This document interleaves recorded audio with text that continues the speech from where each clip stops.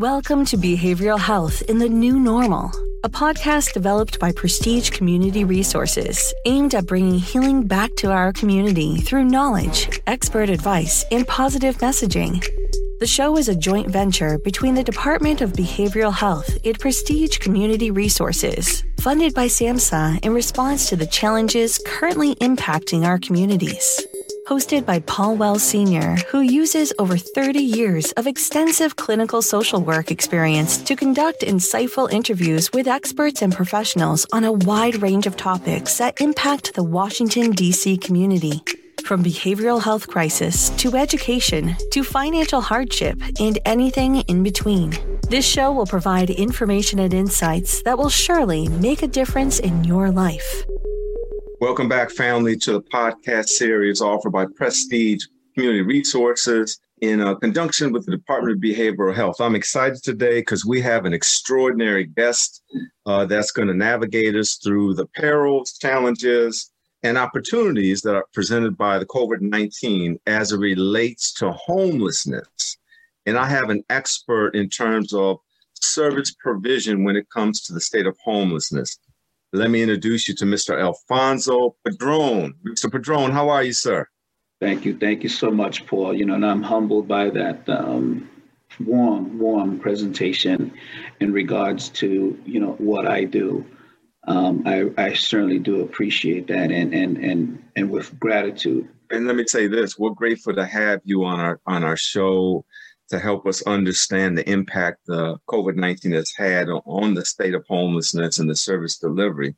Today, we're going to really talk about how the COVID-19 has slammed the homeless population, and we're going to share new struggles that we are facing due to the pandemic, and we're going to provide information of available resources to help combat the increase in homelessness. So I think it would be appropriate, Brother Alfonso, if you could just share a little bit, how did you get into this work? And let's start at the beginning. Where were you born? Where were you raised? And how did that influence your decision to work in this field? It's interesting that we start off this way and you ask me that question, and it just brings me right back to when it all started, I was born and raised in New York City, Brooklyn, New York, of course. Parents remained together for a certain length of time, but I'm a product of what has become to seem like a norm. So my dad was secretly, abusing of my mother secretly. One moment there'd be a moment that she'll be fine. Next moment there's scars on the face. So, domestic violence was a part of my growing up.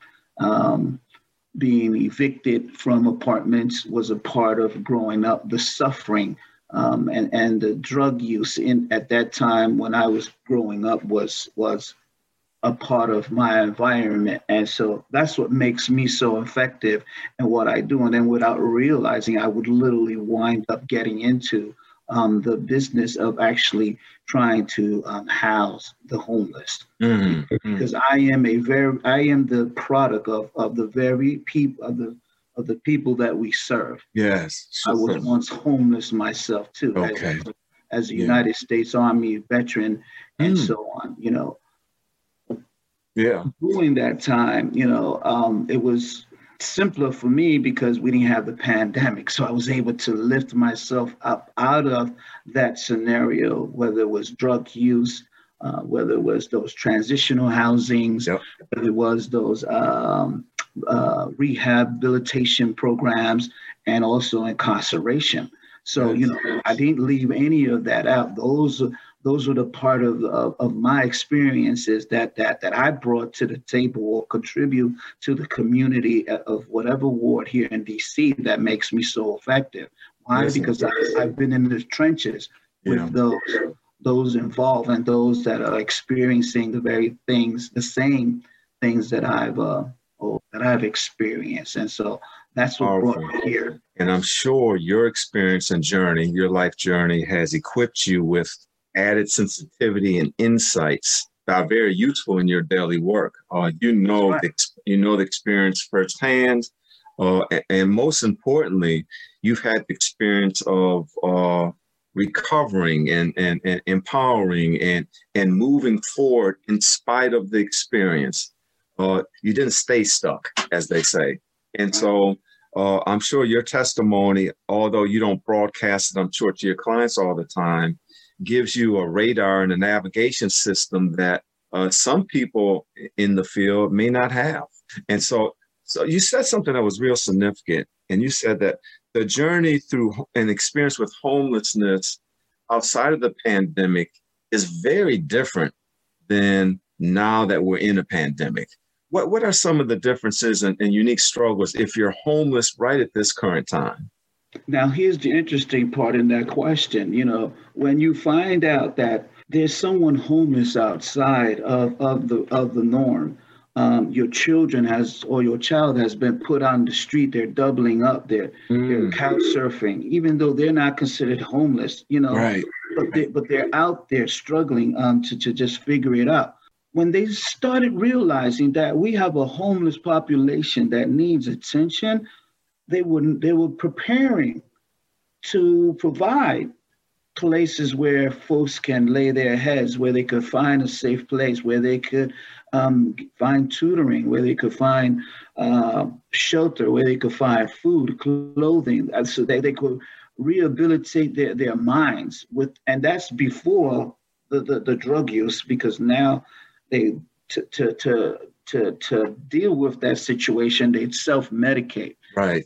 They started recognizing that, you know, this was a problem. They were first dealing with the drug episode. So people were just now drinking and drugging and going through the process of experience homelessness. And so when they decided, okay, one thing is being taken care of, that's when they decided we're going to go ahead and jump on the other. But what they didn't prepare for was a pandemic like this that took place, because now everything had to stop and they had to reinvent their whole process. You're now right. It's leaving our homeless, our youth, and now the weather's also adding to it. It's affecting how their resources are now limited. It affects how it creates obstacles for them. That is just becoming a pandemic. Right, pandemic, absolutely. So you said something interesting, and that is not only has the pandemic created a mental shift in terms of the mind of the person who's homeless, but the resources also shifted. That now, as a result, there's limited access. Not only is there limited access, the resources aren't even available in some cases because of staffing shortages, resource dilemmas, and so being able to access services has been aggravated as a result of the pandemic. So I would imagine that if I'm in a state of homelessness, not only am I anxious about being out on the streets and being vulnerable to the virus, but my sense of homelessness is probably enhanced because the possibility of getting stable or temporary housing has been reduced. And dramatically. Yeah. So there's another pandemic within the pandemic. So now we have a crisis that's doubled or quadrupled in increases. And then, like you said, limited resources, limited space. Oh, but wait a minute. Now we have to social distance. That's right. Now we have crowded facilities where now we have people enforcing the rules of this crisis, and we have to adhere to the health codes, and folks separated. Now there's fights between staff and those that we're trying to service who have mental health issues behind the whole pandemic. And so it causes even an increase of more issues that we're left to have to deal with. You know, some of the basic safety protocols that we have to adhere to, like wearing a mask, washing your hands, maintaining social distance. What options, if I'm on the streets homeless, what options do I have in terms of keeping a clean mask and having sanitizer and just the basic safety protocols. Is that challenging for the homeless population at this time? Yes, it is. And it's a very good question because guess what, Paul? It's unavailable. Wow. There is no, you know how you could take your vehicle and just make a stop and say, I want to wash my car. Mm-hmm. There's no enough drop centers like that for a homeless person to be able to do that. I could give you a brief story, okay, based on one homeless person being out there in the elements for months on end. I mean, smelling so bad that he just is so unbearable that he decided himself, I'm going to call my family members. I'm going to at least reach out to them. I haven't seen them in years, but at least I need a hot bath, cup of soup, and I'm out the door. Well, guess what? When that person decided and then the parent was of age, of course, when that person decided to make that decision, I'm gonna call home and get close to mom or grandma, when they walked in with the rags that they had on, layers upon layers, right, that's collecting the dust from the ground, from the air, every particle on their clothing, caused the mother to get infected, catch the COVID-19, and she passed away. Oh my goodness! Right. So, yeah, you said that the mother contracted the virus from office clothes. Yeah. So that's interesting because the state of homelessness increases the risk of contracting the disease. It also increases the risk for those who work with that person, the family, the workers. Have you been more aware of your safety and taking preventive measures when you work directly with persons who are homeless? You know what? That's an even greater question now. With that, it's been a normal practice in the religion and my beliefs that I have. We are constantly keeping ourselves cleansed and purified. And so yes. Kapow, the connection was made. Like, here it is now. We're all finding out how important it is to keep yourself cleansed. And right. So I find myself more conscious, more conscious, twice the amount, because I know the population I'm dealing with. I mean, I could literally, if I had a face-to-face right now with one of our clients, he's just now coming off the street, your senses become heightened and they become sensitive. And all of a sudden, even if you do have a mask on, all of a sudden you're starting to cough because something off his clothes is now viral. And so you realize that, okay, this is literally happening. This is real. This is what's really happening. And, I got to continue to combat protect myself and combat this whole issue absolutely, that we have absolutely. because it's not to be ignored. So behavioral health providers have transitioned into telemedicine format as the primary engagement platform, and we know that the providers such as you and I are relying more heavily on telemedicine. I was just thinking though that this could be a real barrier for our homeless population because they don't have access to Zoom and computers and cell phones. And so I would imagine that more than other categories of need, that when you're working with homeless folks, there's a little more requirement on you to do face-to-face. They don't have access to technology. Has that been your experience? Yes. And there's also another barrier and another obstacle because now here we're becoming separated from those who need us, right, who are facing the challenges already and the obstacles that they're unable to go and get a simple ID based on this alone. And so they are now becoming almost non-existent. So, look at that. How do we connect with them? Do we show up in one of those, those biotech masks and everything with the booties and everything, just to deal with them? That's the concern. Our this pandemic is going to change the way our economics is going to be run in the next couple of years, and we're sacrificing a very large population. Yeah, the homeless population in some regards, those suffering in the state of homelessness are invisible already just by their condition and state. Now, when you add the pandemic and the lack of interaction that they have or opportunities with interaction, now they're completely invisible. And so I'm glad you kind of alerted us to that. Something else you said that is so true. And my take on it is not everyone can work with persons who have suffered with a state of homelessness. You talked about their presentation. It's sometimes undesirable as a result of their lifestyle. Like you said, the grooming and hygiene may be poor. Their mental health may be very disheveled. There might be increased agitation. I guess what I'm saying is sometimes they're difficult to be around just based on their presentation. And not everyone in the behavioral health field has the tolerance or the acceptance or the ability to work past that those presenting factors, right? The agitation, the bad body odor, the disheveled presentation. It takes a very special person to be able to almost ignore that or incorporate all of that into their engagement. So I salute you because when we talk about frontline workers, you're a frontline worker. You're in the trenches. The trenches aren't always a pleasant place to dwell during your workday. It's tough. It's tough territory. It's like going into combat. You see a lot of decay, a lot of destruction.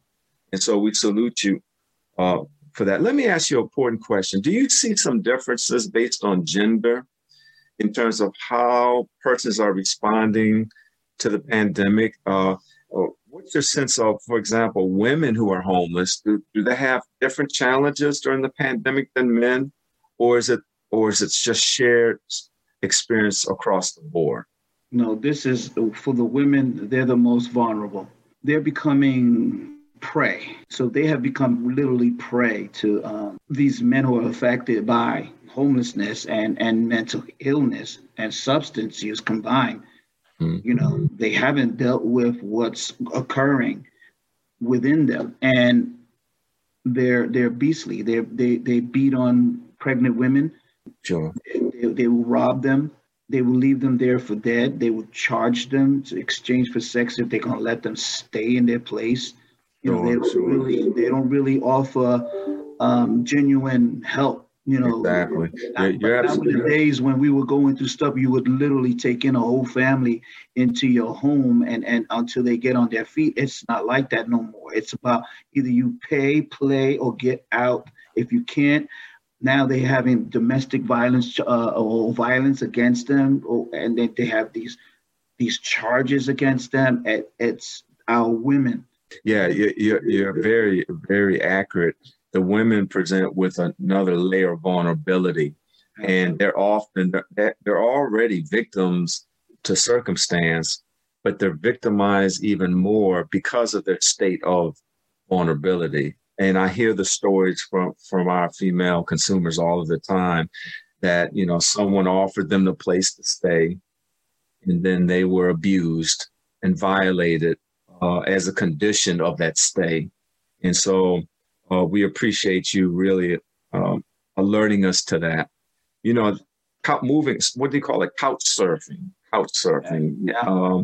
Explain that. What they call hidden homelessness. Yes, right. And so essentially what's happening is the person is sleeping at different places, family, friends, and they might stay a couple of days here with Paul and then a couple of days with Alfonso. And you don't notice their state of homelessness isn't as apparent because they're able to get the shower, they're eating a little bit. But they know for sure that they are homeless.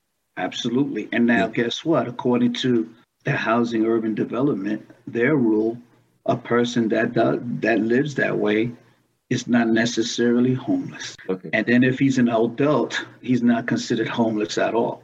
All we can do is just provide him the mental health services. But the reality is I can't even administer a person like that, the VIs for that test, because he's literally not homeless.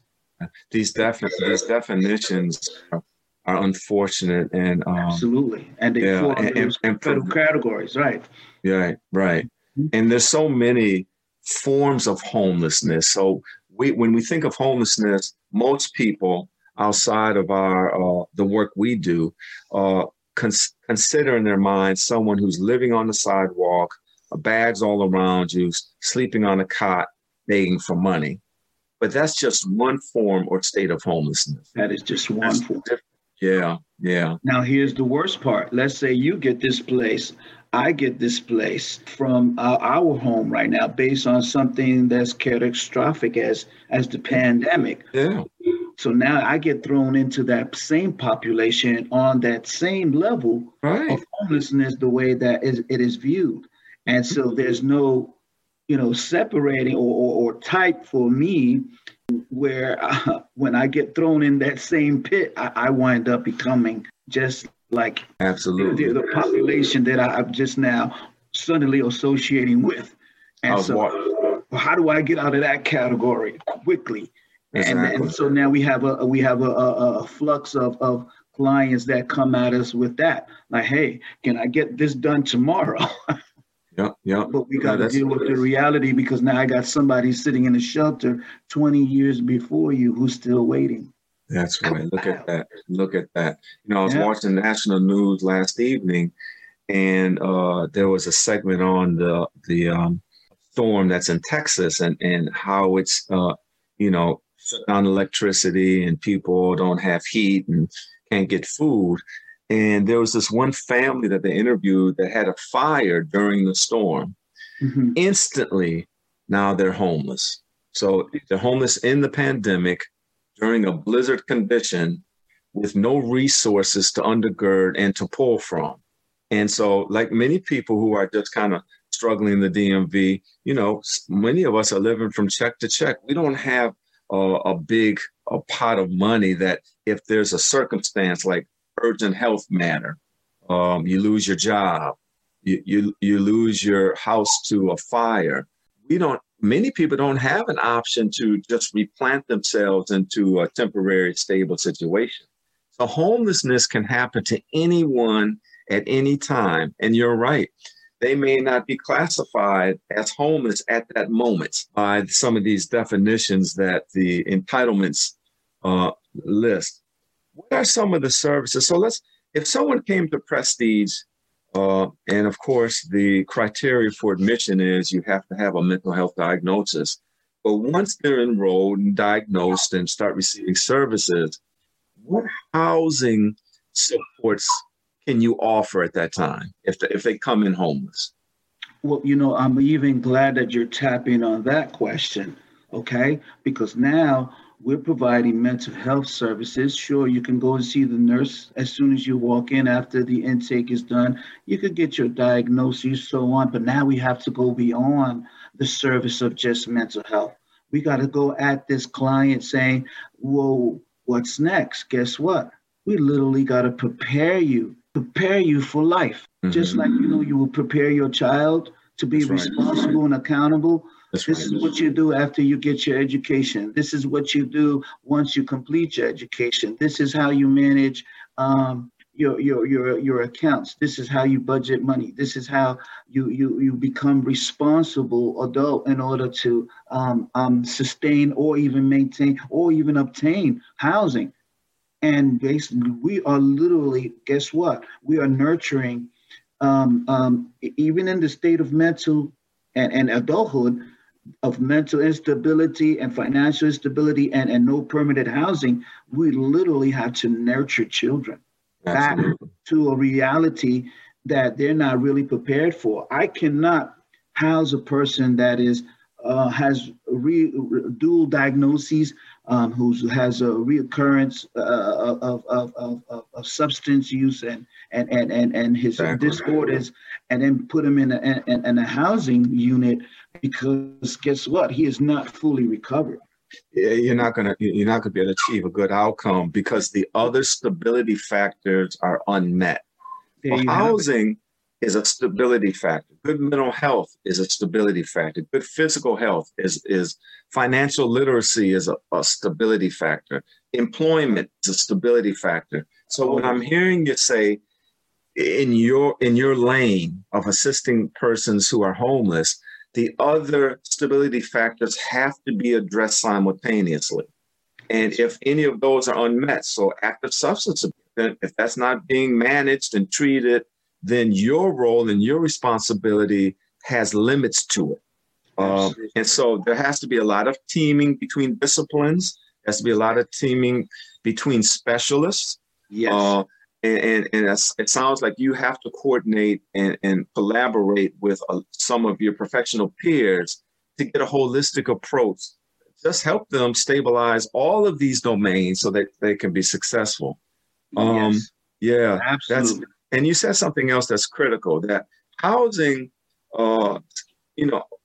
many of our consumers come into Prestige seeking housing. That's a very common request. However, not all of them are stable enough or functional enough to obtain what they describe as what they want in housing. So when you talk about skill build, do they even have the skills necessary for independent living? Can they cook? Can they shop? Can they budget? Can they maintain? Can they clean? And so you're so accurate when you talk about these skills that are necessary even to support a placement.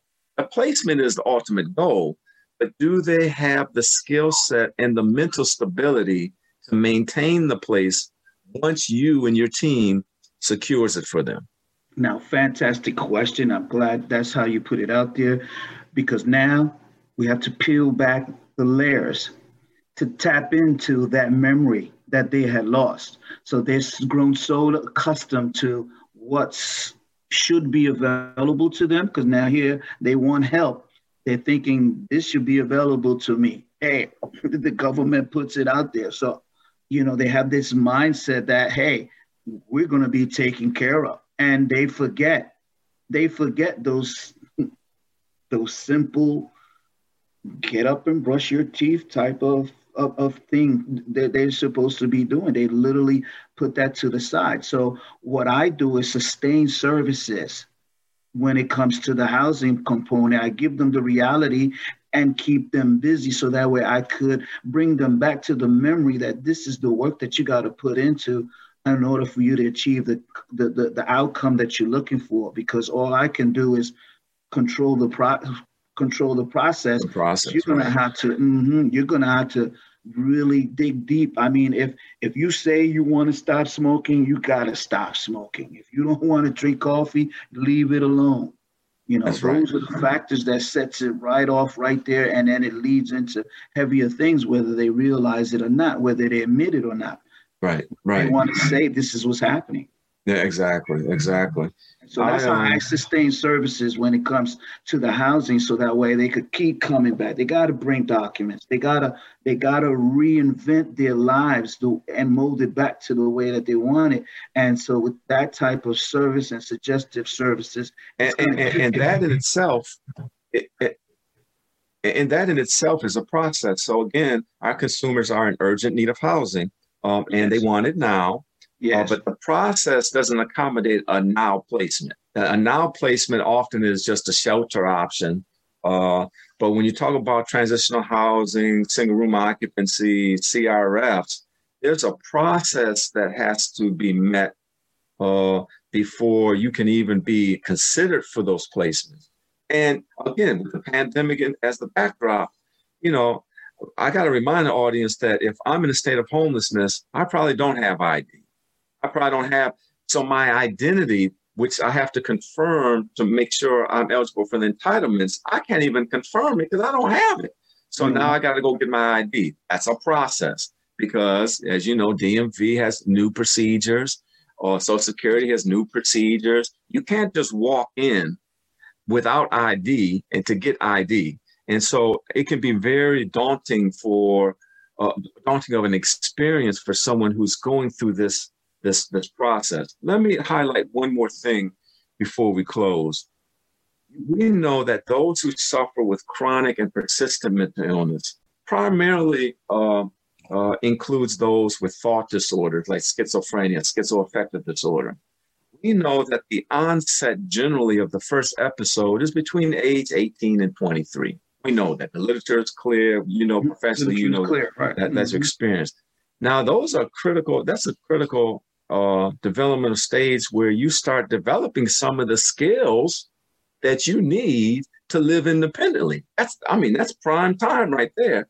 So if I've disrupted my learning opportunities, a psychotic experience or hospitalizations, then I've never actually acquired the skills of independent living.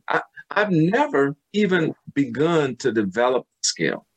And so I'm glad you highlighted the fact that housing eligibility has to include functionality. And I'm sure there's instruments and tools that you apply to kind of assess and tease that out. So again, in closing, if someone, what's your process at Prestige? So someone comes in receiving behavioral health services, they're getting med-some, community support, therapy, and they're seeking housing. What are the first 3 steps they do with you? How does someone get referred to you? Yes, their first 3 steps is to engage their clinical management teams. And so when they engage their clinical management team and they go through the therapy and they highlight the experience and the narrative is available, it's the way that the housing component literally functions. Because now we're looking not only for the mental health disorders, we're also looking for the physical disorders. So that way we can categorize each individual, not only by age, sure. Okay, not only by age, also by categories. We have returning citizens, we have substance users, we have domestic violence, we have severe illness, HIV. Right. And so, yeah. Are we still there? I lost. We're still here. Can you see me, Mr.? No, I can't see you. Can you hear me? Brother Alfonso, we were talking about the 3 steps that generally a client, a consumer follows when they're referred to the housing division within Prestige. So there's a teaming and an assessment by their clinical team first. Yes. And then they refer the case to you, and then there's different instruments you apply to assess their functionality, their stability, and their need. Once your assessment is complete and you get these findings, if a person is eligible for some form of housing placement, what's the next step? Now, someone that's eligible for housing placement, now that's when all of us collectively get together to prepare that person for graduation. Okay. So to speak. And so collectively, on a collaborative level, we get them with their inspections, which also takes time. We find, of course, their locations, we get the inspections done, and then from there, it doesn't end. Because now we have to provide or deploy case management. We have to stay on top of them. We got to make sure that they learn their tenant rights, that they learn their rights to rent, learn how to cook and clean, learn how to maintain a property. Because here it is, you're getting lucky enough to, you got the opportunity to move into a place, but guess what? That landlord, he's leery about you. Voucher or no voucher, credit or no credit. A lot of them have bad credit. That has to be repaired. And so all of those things right there, those are the steps. And so even when I categorize each of our clients by age and chronic disability and chronic homelessness, I'm looking at the history, I'm looking at their criminal background, I'm looking at all those things. Then that's when I could literally sit here with the other community and then refer them and see if they could get matched to anything. Now, recently, we were able to, and this is really rare, that we was able to get a referral for those that have sex crimes. Right. Hardest ones to house. That's right. I forgot now about we have that. 15 available places for them. And so we're going to put those referrals in with all their histories and the nature of their crimes and send it in hopes to get a response. Oh boy, and so that's what it all takes. So at once all that falls into place, then it's a waiting game for the housing component and for the rest of the agency and staff members. We just have to wait. And we, of course, creatively continue to provide mental health services and be creative with the services when it comes. You're definitely stressing systems, process, teaming, collaboration, steps, procedures, right? And it sounds pretty complicated, I'm sure, for the consumer who's coming out of the streets trying to figure out and navigate all of this stuff. In closing, one thing that really stands out for me is if I'm in a state of homelessness and I have no income, I generally at that moment have no housing options, no permanent stable housing options. Income has to undergird the application. I don't care if it's subsidized housing or straight market, And so I'm sure it can be, again, a very daunting experience, not only for the consumer, but for the worker, because there's so many things that have to be aligned before you can actually get a successful housing application in place. Hey, Alfonso, I know native New Yorker from Brooklyn, and I appreciate just that experience, but I know that Washington, D.C., DMV is unique in terms of resources. I've lived in New York, I lived in Philadelphia, and I've never been in a city outside of D.C. that has more resources available and more access. And so unless you've lived in other places, you wouldn't recognize that not all cities have even the few options that we have here in the DMV. But what you're suggesting is even now, during this pandemic, those resources are compromised. Basically, it's just a barrier. So now you just can't get to it. Right. And so now we have to make ourselves available so that way they can get to it. That's right. And so that's what makes all of us stand out, here at Prestige, because we're not waiting for our customers to go and get a phone. We actually go and give them a phone. We go and get them. Okay, we have a nonprofit organization where we could literally create jobs. We could have transportation service. We could have delivery service. We could have culinary arts created in our nonprofit side of Prestige. We could do so much with what we're doing for this community that I want to come to Prestige to receive services, and I want to know what else is there that I could be provided. We got a peer certification thing that's going on. I promote those things, especially when someone doesn't have income. I need that person to get income, even if it's Social Security. I'm not going to give you IDA so you could pay it back. No, I want you to highlight your experience so that way when we get the information, we could compare it to what SSI is looking for, okay? And when we promote the narrative, they come and look at our stuff, they'll approve of the claims that they're putting in for when it comes to SSI. That's right. So we provide them with a benefit specialist, a vocational specialist.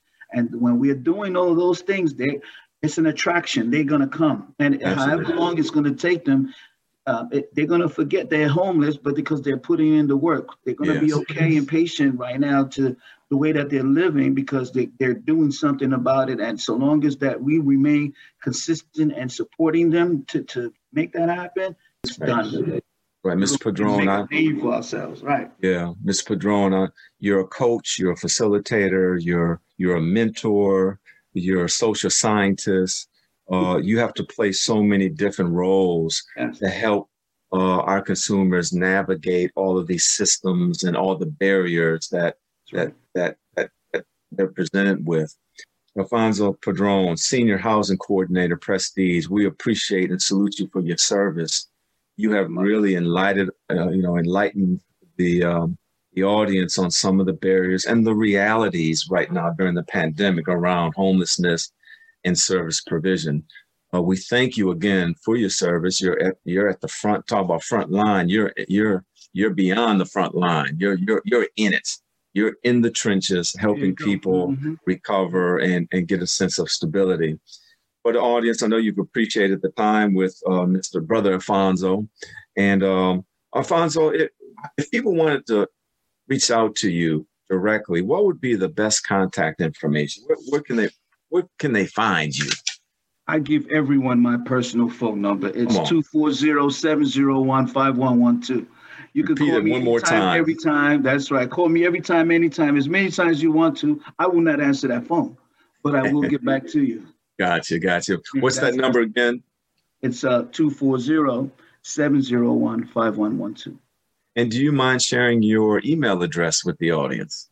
Work email? Yes. It should be work, right? So yes. It's alpadron@pbhdc.com. All right. Thank you so much, Padron. Listen, for the audience, if you want more information about who we are and what we do at Prestige, visit our website at prestigecommunityresources.org. Thank you for joining us today. This episode has been significant and impactful.